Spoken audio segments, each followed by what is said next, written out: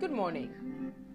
This is Respiration, your weekly verse for inspiration and meditation. I trust that your week was fruitful.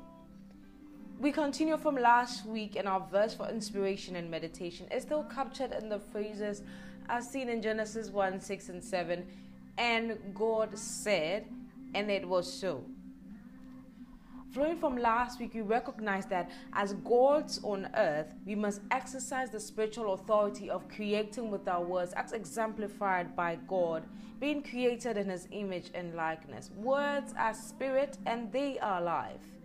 They create out of nothing, shape the formless, and remake an existing order. When God spoke and it was so, He not only established our spiritual authority, but accentuated the incredible power of the tongue. The words He spoke created the earth, a place of dominion for man. And this authority is captured in the command, be fruitful, multiply, replenish the earth, and subdue it, putting it under your power, and have dominion over every living thing on the earth. Genesis 1:28, Amplified. As gods on earth, however, nothing will happen in our place of dominion unless we permit it, either by speaking forth the good, commanding out the bad, or ignoring everything to chance. This is the reason why men ought to pray and not faint. Luke 18:1. When we pray, we speak out words that create an atmosphere for heaven to respond. When we pray, we legislate on behalf of the earth as it is in heaven. What you bind on this earth is bound in heaven, and what you loose is loosed in heaven. In fact, God seeks to honor the words of mere men.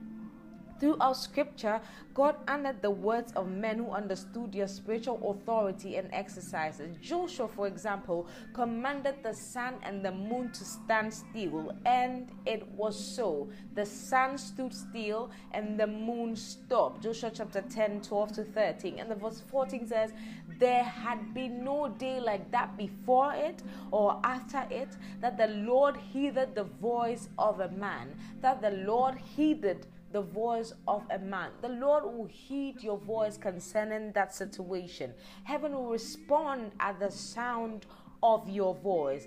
All you need to do is just speak that word and heaven will respond. Also in 1 Kings 17:1, Elijah just had to decree that there shall not be dew nor rain except at his word, and it was so. Except at his word, and it was so. Except at your word, that business will flourish. Except at your word, that exams would not fail you. Promotion is yours for the taking. Except at your word, you are favored on every side. Except at your word, nothing shall by no means hurt you. Except at your word. And you said, and it was so. Jesus himself arose and rebuked the wind and the raging of the water, and the ceased, and there was calm. Mark recounts it in chapter 4, verse 39, that all Jesus said was, peace be still, and it was so. The storm was still, the wind was still. Whatever the storm that might come against you, whatever boisterous wind that may stumble your firm footing, if only you would rise and take up your rightful place and command that storm, command that wind or mountain to be removed and be cast into the sea, and you shall not doubt in your heart, but shall believe that those things which you have said shall come to pass, you shall have whatsoever you said. Whatsoever means whatsoever. Mark 11:23. He asked Job, have you commanded your morning since your days began? And I'm sure he's asking you the same question today. Since your days began, have you commanded your morning? Have you caused the dawn to know its place?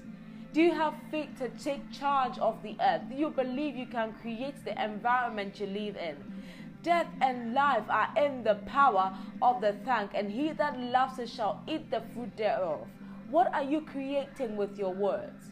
When you speak, you move heaven to perform. Keep talking it. Speak it. Creation awaits to respond at the sound of your voice. Believe, and you shall have it. Just speak into the atmosphere. This has been Respiration, your weekly verse for inspiration and meditation. Throughout the week, speak the word, eat the word, meditate, and be inspired. Thank you. So I'm gonna the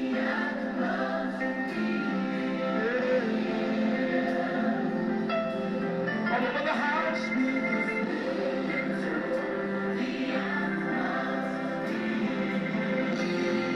Right where you are.